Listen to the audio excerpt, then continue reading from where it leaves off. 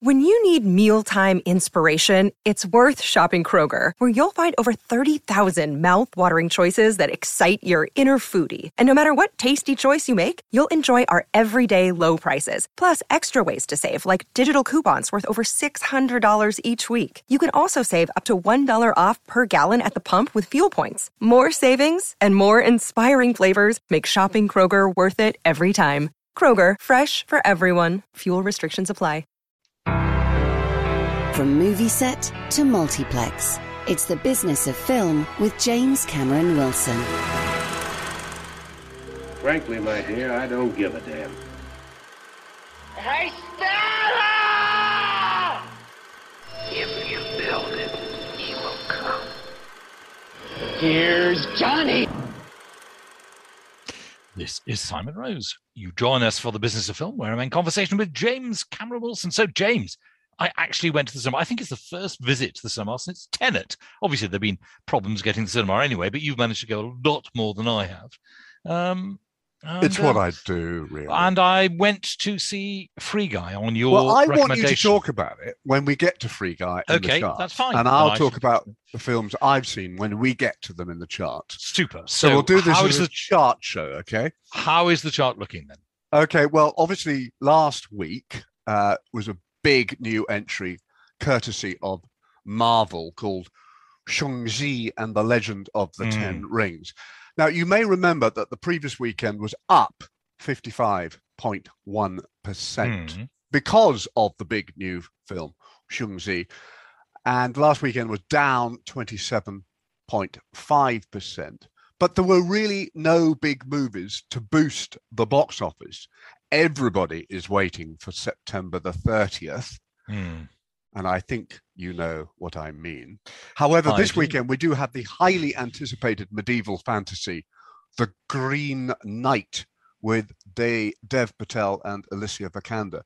So that might do pretty well, but not quite in the same league as Marvel and James Bond. No. So the number one film last weekend was Shang-Chi and the Legend of the Ten Rings, down to it. Well, it made £3.6 million, which is pretty good for a second weekend, for a total of £11.9 million in just 10 days. We have at number two, Free Guy, hold your horses, which is down 28%. For a total of £14.3 million. That is the highest grossing film in the top 10. And the one that Disney didn't simultaneously stream on its platform, Disney Plus. So what does that say to you? If people can't see it on screen, this is the most successful film in the top 10. So what did Simon Rose think of it? Well, to go back to your previous one, what we don't know is what the total revenue for the film is going to be compared to another film that streams online, because it may do less well in the cinema, but it might make more from all the ancillary stuff. We don't know. But certainly I get the impression that still making something exclusive to the cinema is going to get you, more revenue in the long term. It costs more money to go to the cinema than if you've already got a subscription to Netflix or Disney Plus. Yes, though the studio, of course, gets money from leasing the film to Netflix or to another streaming service, unless, of course, it's the service actually already owned by the people who make the movie. Nonetheless, a film opening at the cinema will make more money. Yeah. Because, as you know, the tickets for No Time to Die, the new James Bond film. Yes, my friend who came to see Free Guy with me has booked his ticket in the Odeon Leicester Square, probably the most expensive place in the UK you could see a film, and it's eye-wateringly expensive. How much did he pay for his ticket? I think well north of £20. He couldn't even get into the stalls. I think. I know. So what did you think of Free Guy? I know I enjoyed it a lot. I enjoyed it immensely, Joe. You recommended it so strongly. I had to go and see it. I wanted to see something that was not going to tax my brain very much. I wanted to get back to the cinema with something that was just was jolly good fun. And it was extremely entertaining. Played, obviously, often for laughs, but I thought actually it was very well done. In fact, I didn't know much about computer games. It didn't seem to matter. But as my friend William pointed out, of course, that's probably why it did so well in the first weekend without anybody really noticing it, because gaming is a bigger industry than the cinema now, makes much more money. Oh, and of course, every gamer probably wanted to go and see it. However, when we saw it, there were about 10 people in the auditorium, in a decent-sized auditorium in first evening screening. So I suspect next weekend may not be quite as exciting as the last weekend, but great fun. I thought a few jokes were a little beyond it. You know, when a lightsaber suddenly appeared, I think I groaned probably. Thought they're just trying to milk the gags, but it was full of laughs, quite exciting. I loved the world that they conjured up. I just wanted to know what was going to happen all the time and how they dealt with it. Yeah. And you seem to think there'll probably be sequels. Well, that could be. They are working on the sequel because it's done so well. I mean, it has been out for 5 weeks now, and it's still is it 5? It's 5 weeks. Okay. Well, that may explain why there weren't many people in the cinema. But indeed. But great fun. Thank you for the recommendation. It was just what I needed to get me back into the joy of going to the cinema. And a terrific platform for Jodie Comer.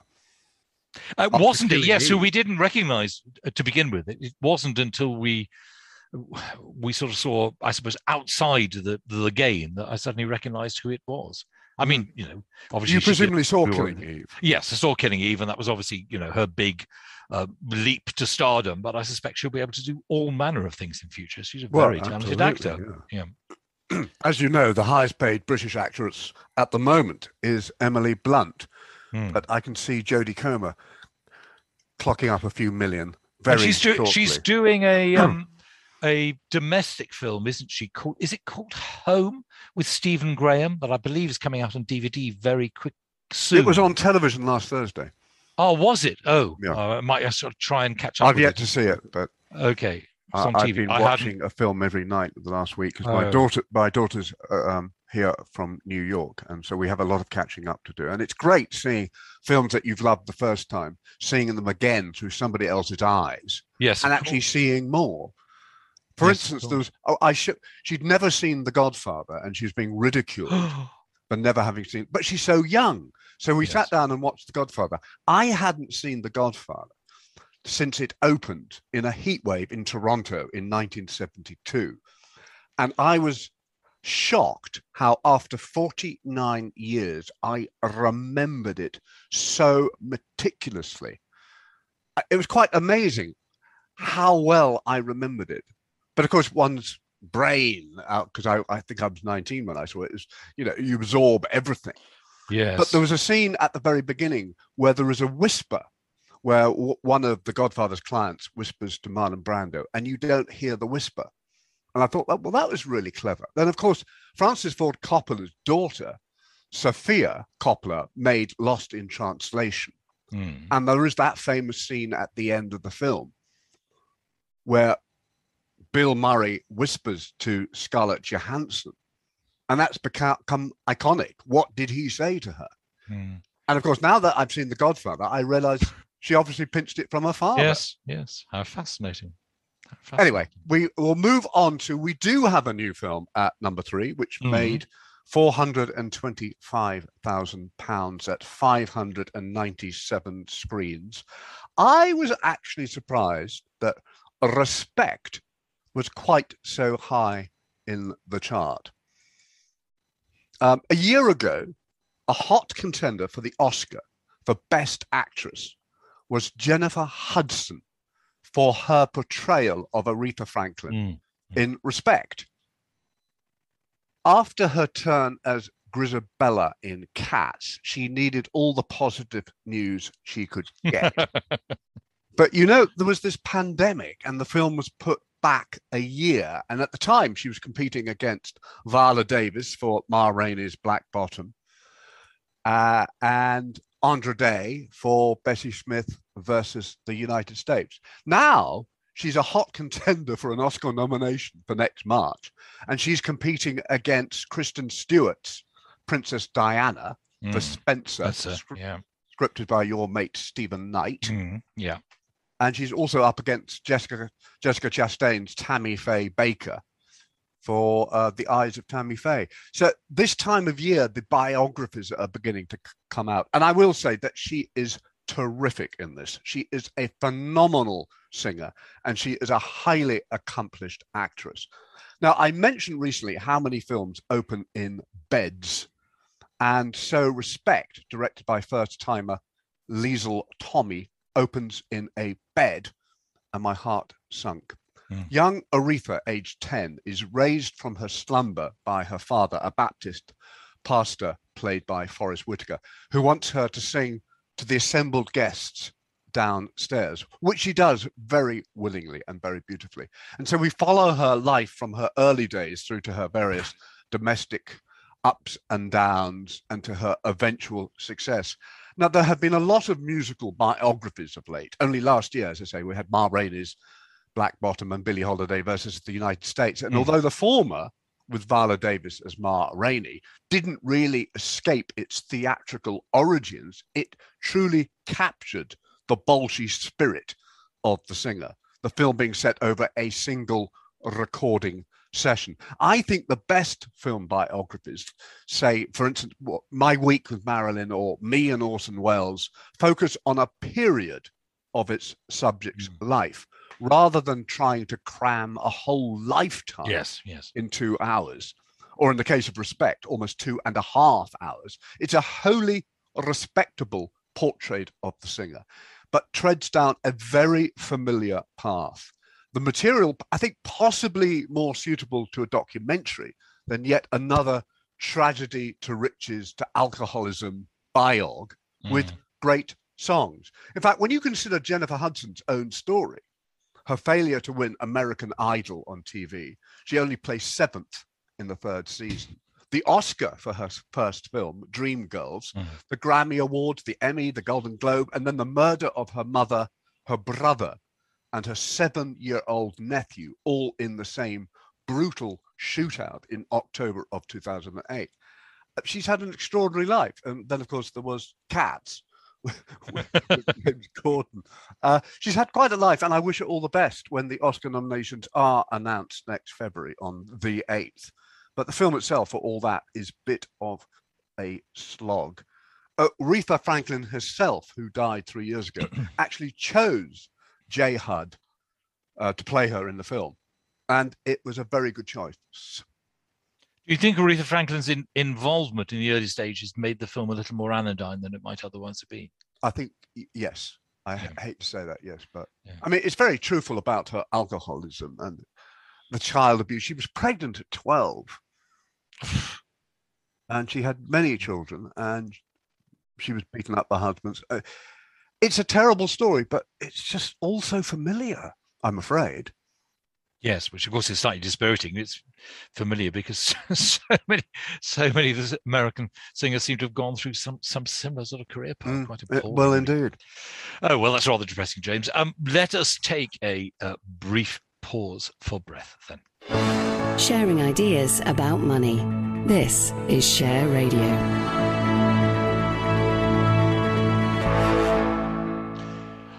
You're listening to the Business of Film on Share Radio, where I, Simon Rose, am in conversation with James Cameron Wilson. So, James, we got to number 3 in the chart, Respect. What's next? Okay, at number 4, we've got Candyman, which was at number 3 last week, down 45%, which is one of the best horror films of the last few years, directed by Nia DaCosta, who is going great places.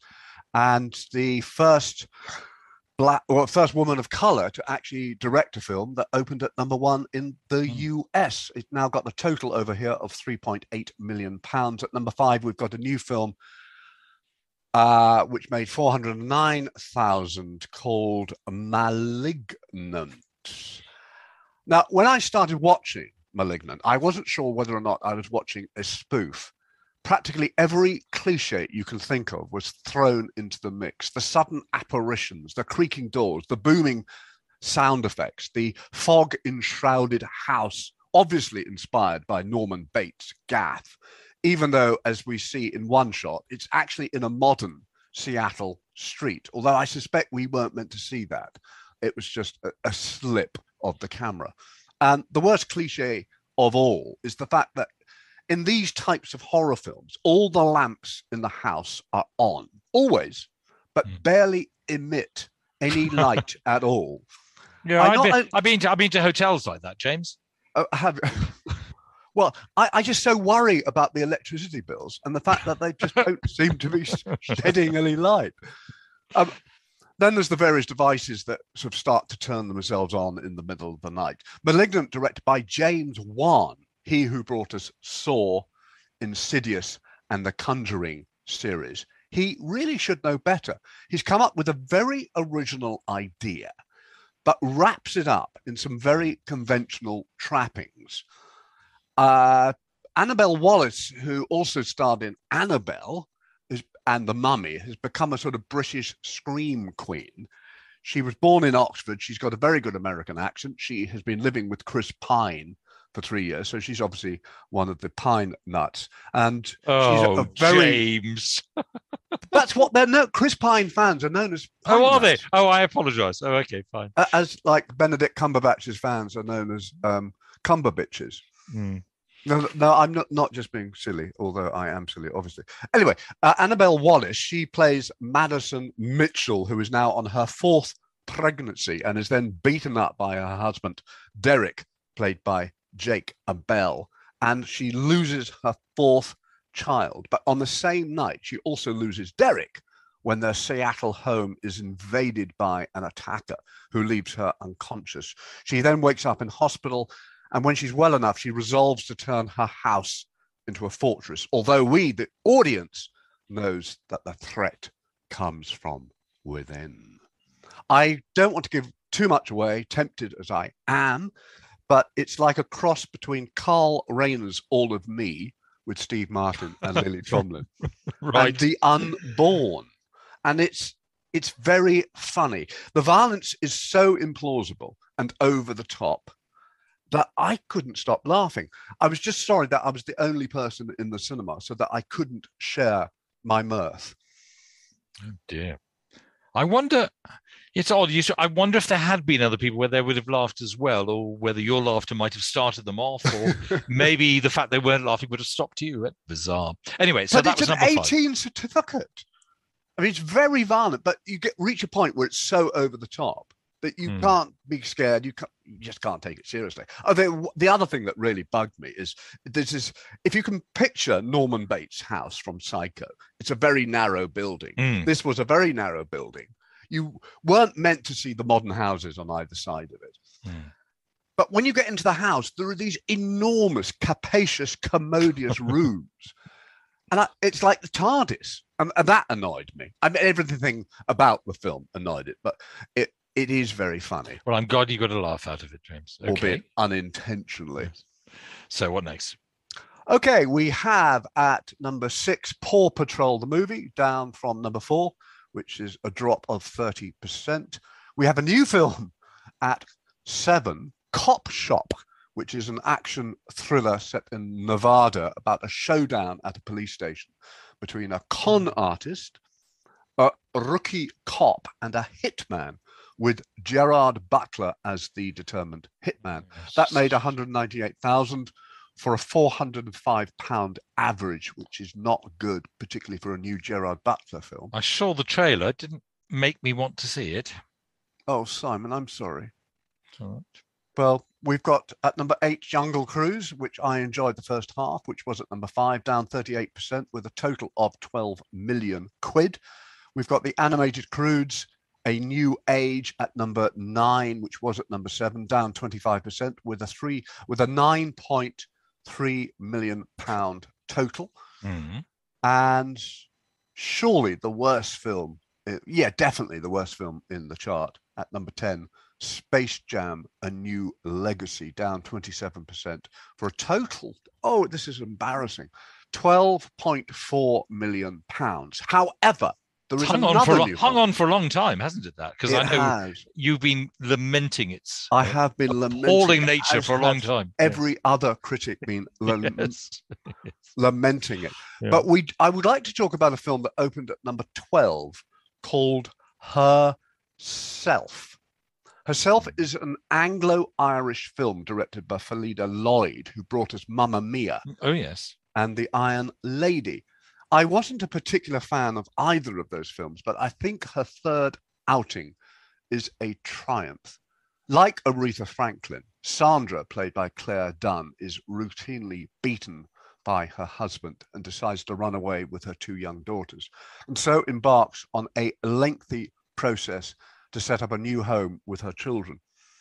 There is an air of Ken Loach about the film, but somehow it's got a lot more warmth and compassion and humanity, and is more moving than it is harrowing. I was so moved by this. I think had Loach been in charge, it would have been less so. It is easily one of the best films I have seen all year, and I have been waiting to see it ever since Amazon Studios kindly sent me a DVD last December. However, with all the DVDs we had to watch, and I know you know what it's like, yes. I never got around to seeing Herself, which is now available in cinemas and should be tracked down at great expense and effort. It not only stars Claire Dunn, of whom I was not familiar until this, but it is co-written by her with Malcolm Campbell, based on an idea of hers. She gives one of the best performances of the year and is strongly supported by Dame Harriet Walter as the gruff ex-doctor who employs her as a cleaner, and then shows her enormous compassion. Ultimately, the film is a commentary on the housing crisis and how our saving grace in these difficult times is a sense of community. I don't want to tell you any more than that. I was actually criticized in my review on my website for giving too much away. So I've made a real point. I would say you don't normally do that at all. No, I You're know. very good at just I giving try us not the to give setup. too much away. I know, but maybe I did. But it is a wonderful film. And we ran out of time last week to talk about a piece that got a lot of publicity in Variety, which I thought was really interesting. And this being a sort of money show, I think it's probably germane. But it was talking about, in this day and age, how much actors are still getting. And I was quite interested to see that Robert Pattinson, of course, he was in Tenet, who was the last film you saw besides Free Guy. They call me Free Guy at my cinema now. I'm the guy who... Oh, here's the Free Guy. Yeah, okay, here's your comp. Yeah, Robert Pattinson playing the Batman in the new Batman film is getting paid $3 million. Are you impressed? Are you amazed? Is that not? I don't know. I imagine that's par for the course these days. Okay. Well, anyway, and presumably a percentage of royalties, one would imagine. Possibly, yes. But more than that, Emily Blunt got between around 9 million for Jungle Cruise, which makes her the highest paid British actress at the moment. So what was the article about? Saying that actors are being paid far too much, it's making the industry uneconomic? It was saying actually how much, a very few number of actors, how much money they are getting. And they cited, for instance, Jennifer Lawrence, who is getting 25 million for Don't Look Up. And, well, that would make her and Julia Roberts, who's still getting that sort of money, the two highest paid actresses in the world now. Dwayne Johnson, however, is getting 30 million from Amazon Studios for a new film called Red One. I suppose then the 3 million for Robert Pattinson seems rather well, it does, because after Dwayne Johnson, there's an actor getting 40 million for a film called The Little Things, and that was Denzel Washington. Wow. Yeah, absolutely. Well, I suppose it's what the market can bear. I mean, it's similar to footballers getting paid enormous amounts. I mean, there is money sloshing around. It's entirely, the studios are perfectly entitled to hire unknowns in all these roles, and the films would cost a great deal less. But they are obviously assuming that if you put unknowns in the roles of big films, then people won't go and see them. So, well, absolutely. But the headline, of course, I don't know if you saw this, is how much. The Little Things actually opened here back in January. No, it opened in the States in January. I don't think we've had it yet, have we? I'm not aware of it. No, was there a DVD sent out a screener? I can't remember. I certainly heard about it at the time, but I don't believe it's. I had no idea Denzel was paid 40 million for it. But of course, the big news, the headline in the Variety piece, is that Daniel Craig is getting 100 million Oh, for my gosh. the 2 sequels to Knives Out. So 50 million apiece, which makes him the highest paid actor in history. That's surely insupportable. I mean, they'd have Netflix. they would have to be as good or better than the original for that to be worthwhile. And even then, you just think that's extraordinary. Oh, 100 million, Simon. That's more than we make for radio. Yeah. Can you imagine? Can you imagine his agent ringing up to give him the good news?